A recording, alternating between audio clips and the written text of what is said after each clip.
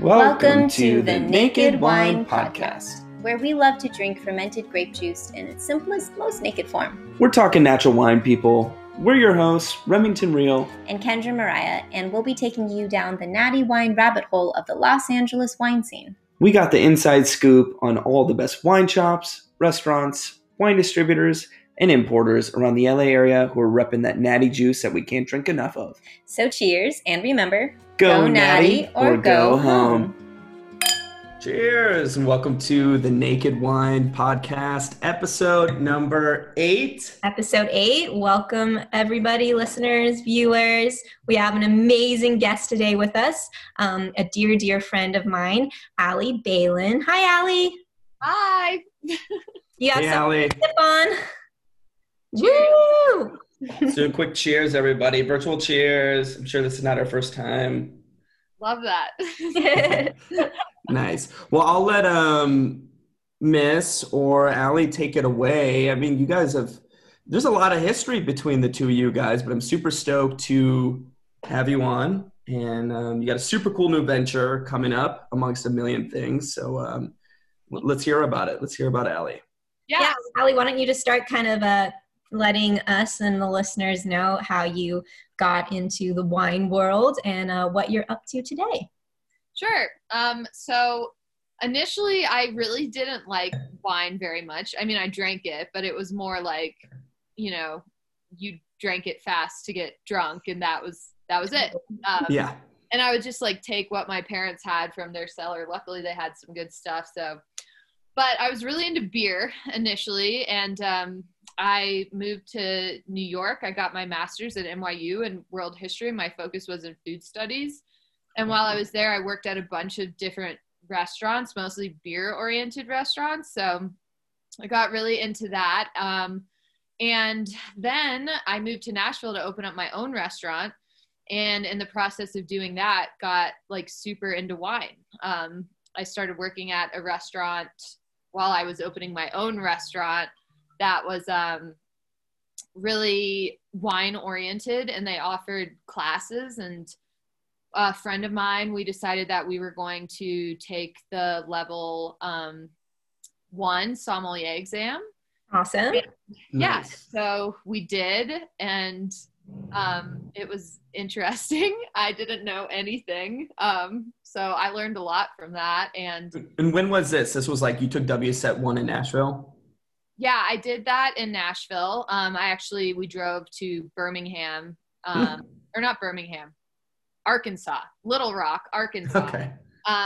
to take the test, which was cool. It was like the level 1 test is great because it's really just a class. You taste a lot of things, and you listen to like master somms teach you about all this really great wine stuff. And so, yeah, so I did that. I passed, luckily. Yeah, I know. It was nerve-wracking for sure.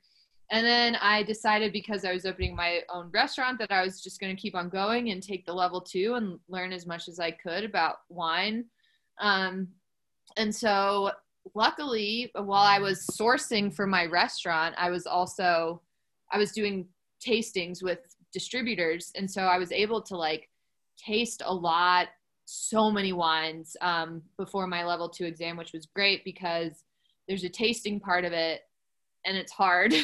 And like the thing you can do is just like taste as many wines as you possibly can.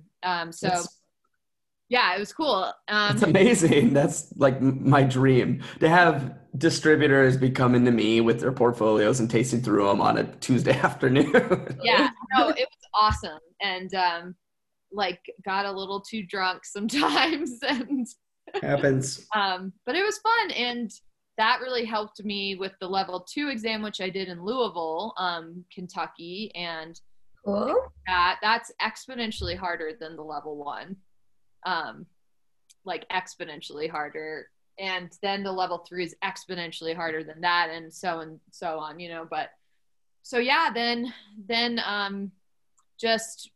I owned a restaurant in Nashville, and through the restaurant, I tasted a ton of wines. I developed, the whole beverage list. I had a bar manager who did the cocktails, but I did all the beer and wine. And just got to try like the coolest wines and kind of further honed in on the like direction of my palate, which was definitely more like low intervention wines, lighter wines with more nuance, wines that go really nicely with food. And, you know, so, and maybe jumping ahead of myself here, but why originally do you think you like, it's not like you're like, oh, natural wine, I only want to drink natural wine, but you said your palate was kind of like starting to form that way. Was it just because it like paired much nicer with food, you thought? Well, okay. So first off, I studied food studies. So I know I learned a lot about industrial farming and like the detriment of pesticides. And that's also something, and just like crazy farming practices. And that's something that also applies in the wine industry too. I mean, people. So, you know, for me, I was always cognizant of that. And then just from these tastings, like I would try kind of more off the beaten path varietals. And I'm like, oh, this is fantastic. Like, this is so great. And I don't know. I just think for a lot of people, and you guys might feel the same way, it's like you just you try more of these lighter bodied like wines where you can really taste where they're coming from. And it's like a revelation, you know? Totally. And game changer. Lighter bodied, like this. Yeah. Say that I don't like some bolder wines too, but I like tasting the terroir and where they come from, and you can like taste the story of the wine when you're drinking it. You know, some of these wines out there are just like huge, massive fruit bombs, and you're not really getting to like the heart of it. You know? Yeah. You're speaking our language. Oh yeah, for sure. Definitely like, one of us. Yeah. So it's like a combination of just like the trajectory of tasting all these wines and being like, okay, this is definitely what I gravitate towards. I also was opening an oyster bar, and so our menu is primarily seafood and vegetable oriented. And so it wasn't like the big Napa cabs that went well with the food on our menu. It was that, you know, your games, you know, and so yeah, it's just, that's kind of just how it all happened. Is that restaurant still there? Love that. Oh yeah, it's still there. It's a fantastic restaurant, and my business partner was nominated. What's it called? It's called Henrietta Red. Nice. Yeah. And yeah, my business partner was nominated last year for Best Chef Southeast for James Beard. And yeah, they're doing, I mean, obviously everyone's had their challenges during the pandemic, but totally. That's so awesome. Yeah, they're still there doing their thing. So actually the wine I'm drinking right now, so Allie, for listeners out there, I think I mentioned this in our very first episode, I kind of got into natural wine from Allie. I spent with her in Nashville, super fun, a long time ago. And actually this wine was one of my favorites that you introduced me to. I'm drinking the Biricino Pet Nat here. Oh, cool. Lovely, unfiltered, very floral, dry bubbles. So yeah, fun. That one is what, Santa Cruz area? Monterey, I think. So they have a tasting room in Santa Cruz, but you're right. So yeah. I think it's like Salinas, right? They have a tasting room in downtown Santa Cruz, but they source their grapes primarily from like the Central Valley and Valley. Huh. Yeah. Cool. Have you been there in that tasting room in Santa Cruz? Yeah. Me too. Yeah. It's nice. It's a cute little, like right near downtown Santa Cruz, little outdoor. Yeah, it's definitely a recommend. Definitely. Santa Cruz is super funky, and like there's no shortage of like great new and like people who have been there for a long time, like natural winemakers. There's a bunch of new great products like Margins coming out of there and Flores wines and there's a I love Santa Cruz. We live in Lake Tahoe, but I'm like, if I ever was a gazillionaire, I'd want a house in Santa Cruz too. Yeah. It's got the beach. It's got the funk. It's got some natural wines. It's got some vineyards. Yeah. What are you sipping on, Allie? So this is a pet nat from a winery called J Bricks. So it's a husband and wife duo based out of San Diego. they're grapes from San Diego County, and they also get some from Santa Barbara, and might be a few other places, but this is really cool. It's a Riesling pet nat, and they named it, I can't pronounce the name, it's like Colomb. They named their wines Latin names from this particular vineyard, but it means goblin, and they call because they call Riesling like little goblin. Yeah. I mean, it can be punchy, it can be sweet, it can be dry, it can be zippy. I mean, it's a little goblin. It's like it's a little shifty grape. So Yeah. tell us a little bit more, because I have some family that hear Riesling and they're like, oh, no, ungodly sweet, can't. And I'm like, oh, but wait. So tell us about the little goblin. What's it tasting like? I love Riesling, and it is a very big misconception that Riesling is only sweet. Sweet Riesling is great. I mean, there's some, Yeah. I mean, with all varietals, there's some not great stuff, but it's fantastic. Sweet, but there's also so much of it that's dry. So it's just kind of a misconception that it's only sweet wine. Sorry, go ahead. I was going to say, because you're like opened up a restaurant. I'm sure you have great food pairings. Give us the dry Riesling and the sweet Riesling, like food pairing that comes to mind. Well, I mean, Riesling with like a cheese plate is always really fantastic. Something creamy. Yeah. So for sweet, yeah, like we were just in Sonoma, and for dessert, I got the cheese and Riesling pairing, and it was so good. Wow. So European. Yeah. And then, plate can be dinner, as I argue all the time with Mark, my husband. And dessert and a starter. Cheese plate can be starter, dinner, and dessert. 100%. Yeah. And then, so Riesling really, it's got a really pronounced acidity. Specifically German Riesling, comes, high altitudes. It's got this incredible acidity, sometimes like a petrol, oftentimes really like a petrol kind of flavor to it. This has that. It's very, on varietal in terms of the flavor profile. But yeah, dry Riesling, kind of like Gruners and things too. It can go with it's a great food wine because of that acidity. It makes your mouth water. So yeah, I mean, like spicy foods, Riesling's actually great with spicier foods. It's great with like Asian foods and things that, have a little bit more of like a really pronounced flavor profile. So yeah, I love Riesling, and everyone else love it too. It's good. That's a great point. Spicy ethnic food, or maybe even Nashville hot chicken sandwich. Riesling, yeah, or like what grows together goes together, like some sausage and Yeah. So. There we go. Love that. What grows together goes together. So, all right. So you were in Nashville, but now you are in Lake Tahoe, Yeah. which is awesome. And so tell us what you are up to now in your exciting new business venture.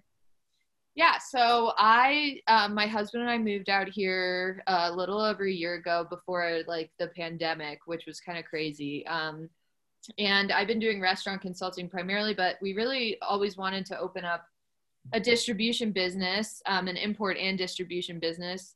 And Reno, so we live in Lake Tahoe on the north side of the lake. It's on the Nevada side of the lake. And Reno is kind of the biggest area next to us. Carson City is right near us too, and it has the capital. It is the capital. And there's a lot of tech companies coming to the area. And because of COVID, there's been a lot of folks moving from the Bay Area. So people who kind of are used to drinking, some of these wine bars that maybe have a little bit more of a variety. And so there's really a demand for kind of more low intervention wines and artisanal and smaller production wines. And so we kind of just saw like an opportunity. There's a lot of importers and wineries here that I really love that I worked with in Nashville, and they weren't represented. And we're like, let's do it. Let's bring them to our, community. So Yeah, we're really excited about it. And it's called, what's it called? So it's called Balin Beverage Co. Balin Beverage. Nice. Balin Beverage Co. And you have both your importing and your distribution license and distribution for Nevada. Yeah. So as of now, Nevada, we want to get our license for California because if you've been to Lake Tahoe before, it's kind of split down the middle between the Nevada and California side of the lake. 1 foot in each state. Yeah. And there's South Lake Tahoe, which is probably the biggest community on the lake, is primarily California. And this little area called Truckee, which has a lot of great restaurants, is California too. So we want to get our California license eventually too, and we'll sell on both sides. Nice. That's so exciting. That's amazing. Like, from the little wine knowledge and little time thinking about a possible career in the industry, the thing that jumps out at me is having my own importing company. That sounds like a dream. And maybe you can talk about it a little bit more. It's probably not this Disney fantasy I've dreamt up in my head of traveling the world and forming relationships with wonderful winemakers who like take care of their land and like would love to get their product into the United States and then representing them and then distributing it. It sounds too real to be true, or is it? Tell us a little bit about your experience this far. Yeah, I mean, I think with anything, it's there's like wonderful sides to it, and also there's a lot of not negative necessarily, but just like challenges to overcome. For instance, right now, a lot of the importers that we're working with are dealing with like crazy lags in shipping. So, I mean, that's, I'm sure, just a big headache for them in terms of getting the product to their clients. Yeah. To start these businesses is a lot of effort and a lot of work. Alcohol is obviously heavily regulated, and cities, states, the country, they want to get their piece of the pie from it. And so it's taxed heavily. For us, in terms of getting our license, I had to apply for a license to distribute in every single county in the area. I had to apply for a federal permit to distribute and import, and then I have to apply for my state permit to do the same. Within the county, which I live in Washoe County, which includes Reno, it actually stretches all the way to Idaho. It's a massive county. Wow. And I had to get a license in Washoe County, so Reno specifically. Then I had to get a license in unincorporated Washoe, which is where I live in Lake Tahoe. And then I had to get another license for another area of Washoe County called Sparks. And then I had to get a license for Carson City. I have to get a license I don't know if I have to get one for Douglas County. I'm still like working. I've gotten mixed information about that. Anyway, it's a lot of effort, and the paperwork is not straightforward. These people, at the county and the state probably want to murder me, because every day I'm like, what about this? How do I fill out? Because if you mess it up, like you're screwed. It's like a big deal. There's a lot of regulation, like I had to put up, you have to get a, what's it called? It's like $50,000 that you have to have. You can get it's a surety bond. I got a surety bond so that I could, if you don't pay your taxes, if you don't give whoever else, the state, the county, cuts your pie, then they're going to take it from you, however which way they can. And then you like won't be able to distribute again. You get your license taken away. It's like, my word. There's a lot of bureaucracy. Sounds like a hot mess. What's been, so if you just had to get one, an importing license or a distribution for your area of Northern Nevada, what's easier? It's honestly not hard to get. It's the same process to get both. So it's not, maybe there's like a little bit more paperwork because of the distribution or the import license, but it's if you're going to get a distribution license, I don't see really the big. You might as well get the import license. I think personally, we're direct importing some wines through a company called Paris Wine Co. to the United States. So we had to get an import permit to do that.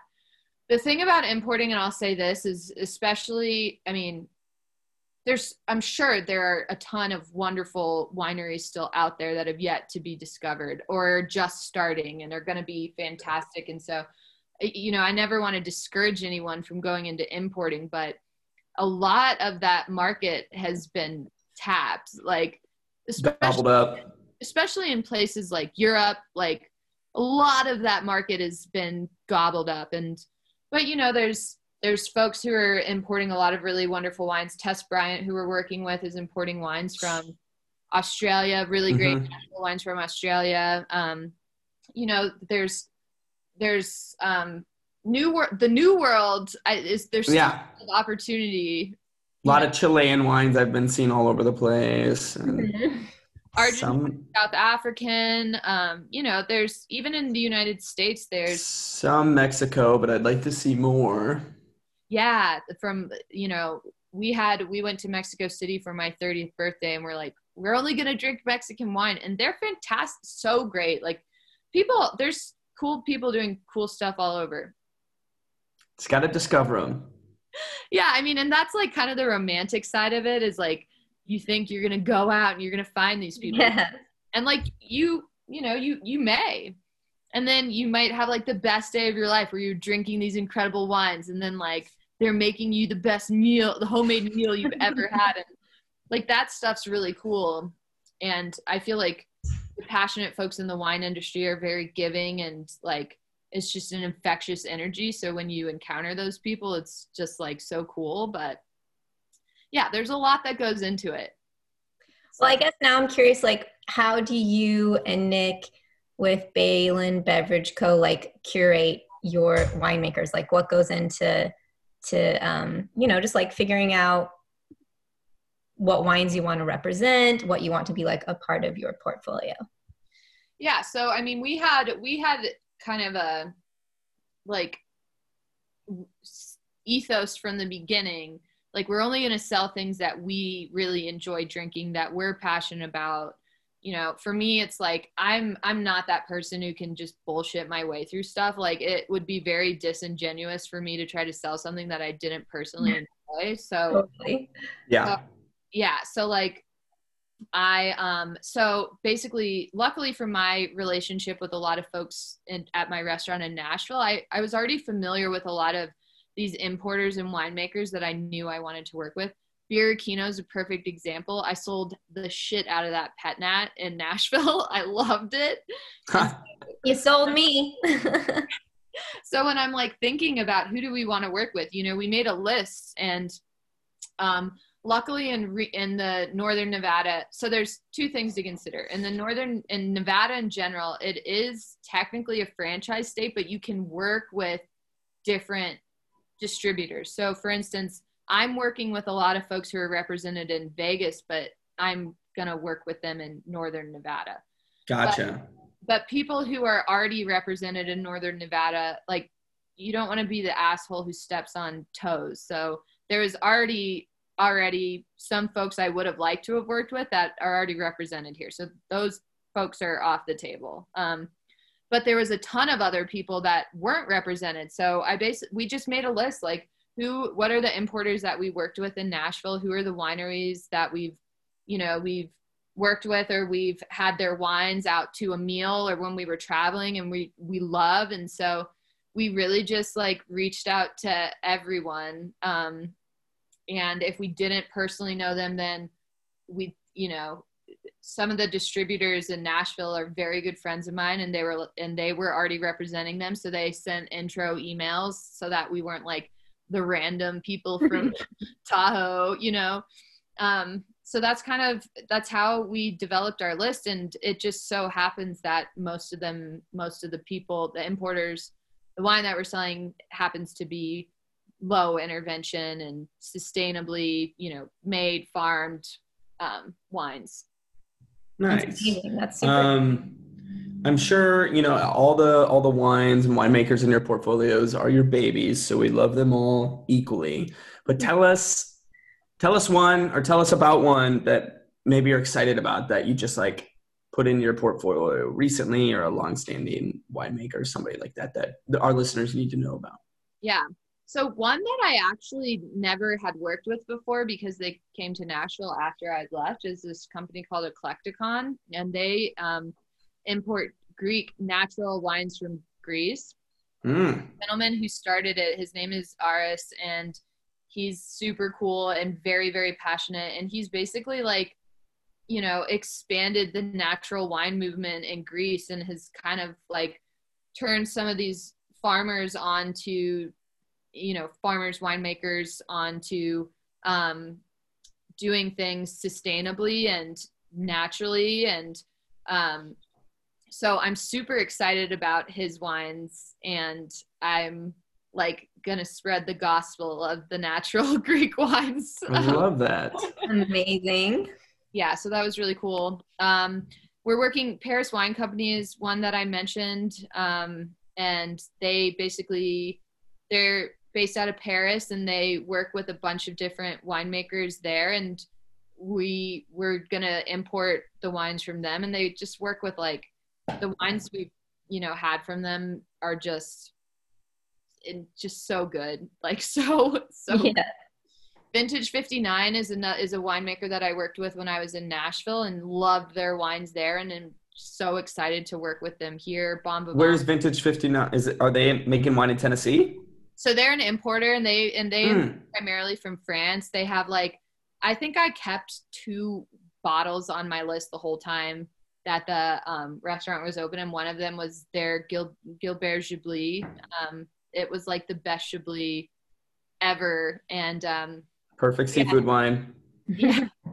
And they just have an incredible portfolio. Tess Bryant, I'm really excited about. We just were in Sonoma and added on a few more winemakers to the list of folks we're representing.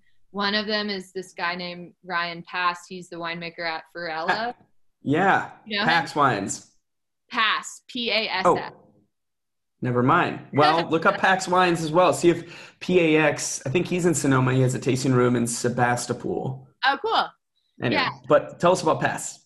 Yeah, so this guy's in Napa, and I'm, you know, I will never say like, I'll never drink Napa wines, or I'll never drink, you know, like that's totally ridiculous, because there's good wines everywhere, and it's absurd to like say, you know, something's like not.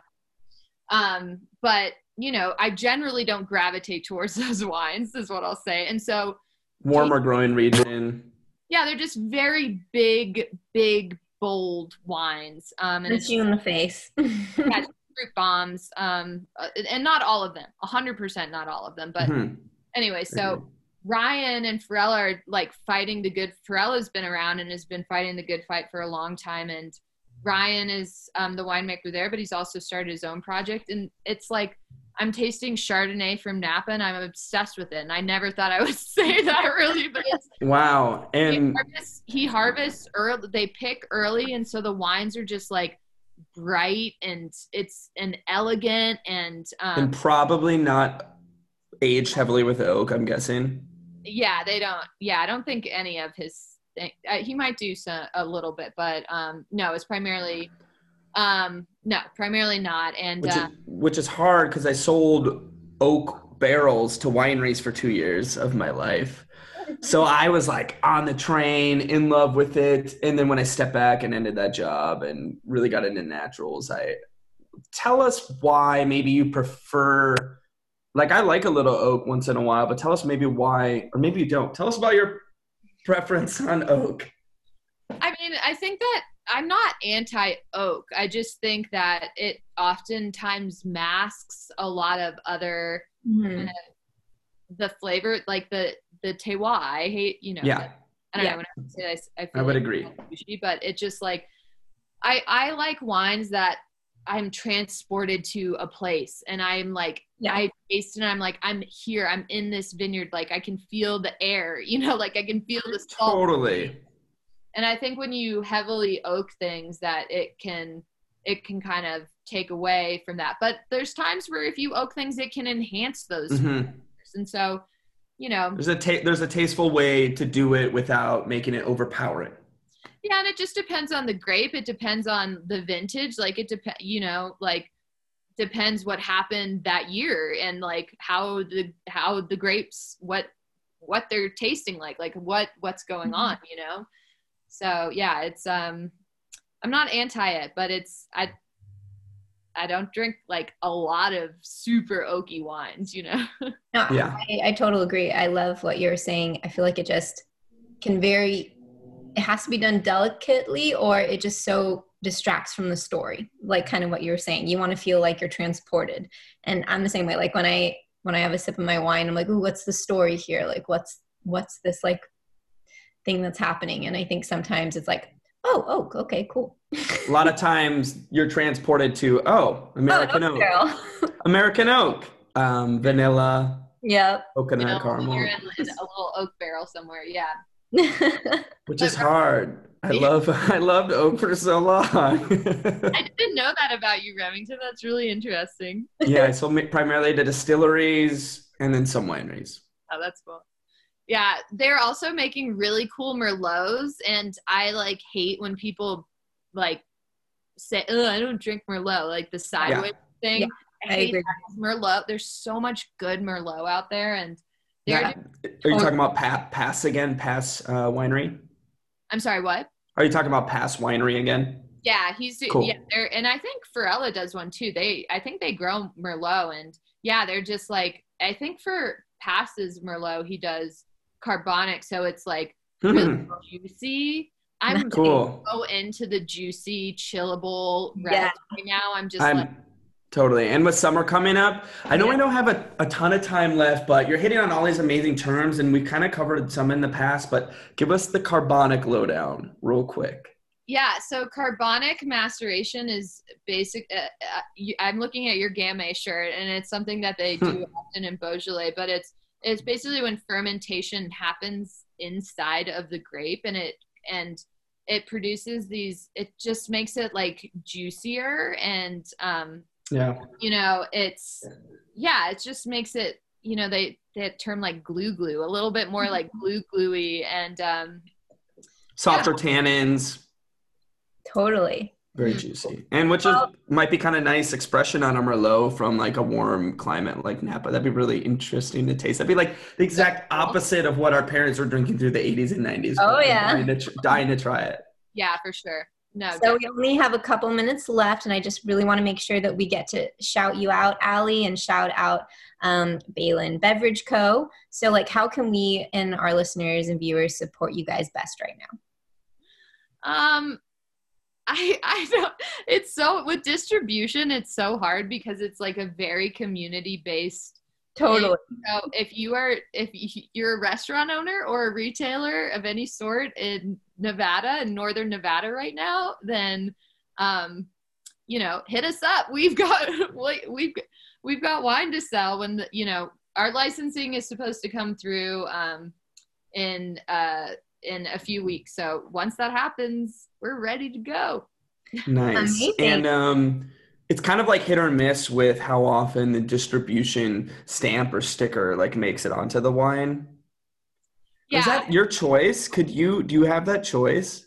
Yeah. So for imports, it depends. Like if you direct import something, then I think you have the option. We're right now we're just direct importing from Paris Wine Co., and they've become a pretty relatively recognizable brand in the community, and so like it benefits us technically to have that. So like we don't care about. I love it. I don't know. We're coming down to seconds, Remington. We're coming down to seconds here, so I want to make sure that we can do a good sign off. So yes, please support Balin Beverage Co. Allie is amazing. Her husband is so amazing. They have a website. It's balinbeverageco.com. They're on Instagram. And Allie, thank you so much for being with us. You are just like a wealth of knowledge, and I just like love your approach and passion for wine, and I love you. I know. I want you on more often. I know. I'm sorry that we're counting down here, but thank you again. You're amazing, and let's do this soon. Yay! All right, here. All right. We need another cheers. Cheers. Cheers, fam. All right. Thanks for coming on, Allie. Yeah. Thanks, guys. Thanks, Allie. You're the best. Cheers. Go Natty or go home. Peace out.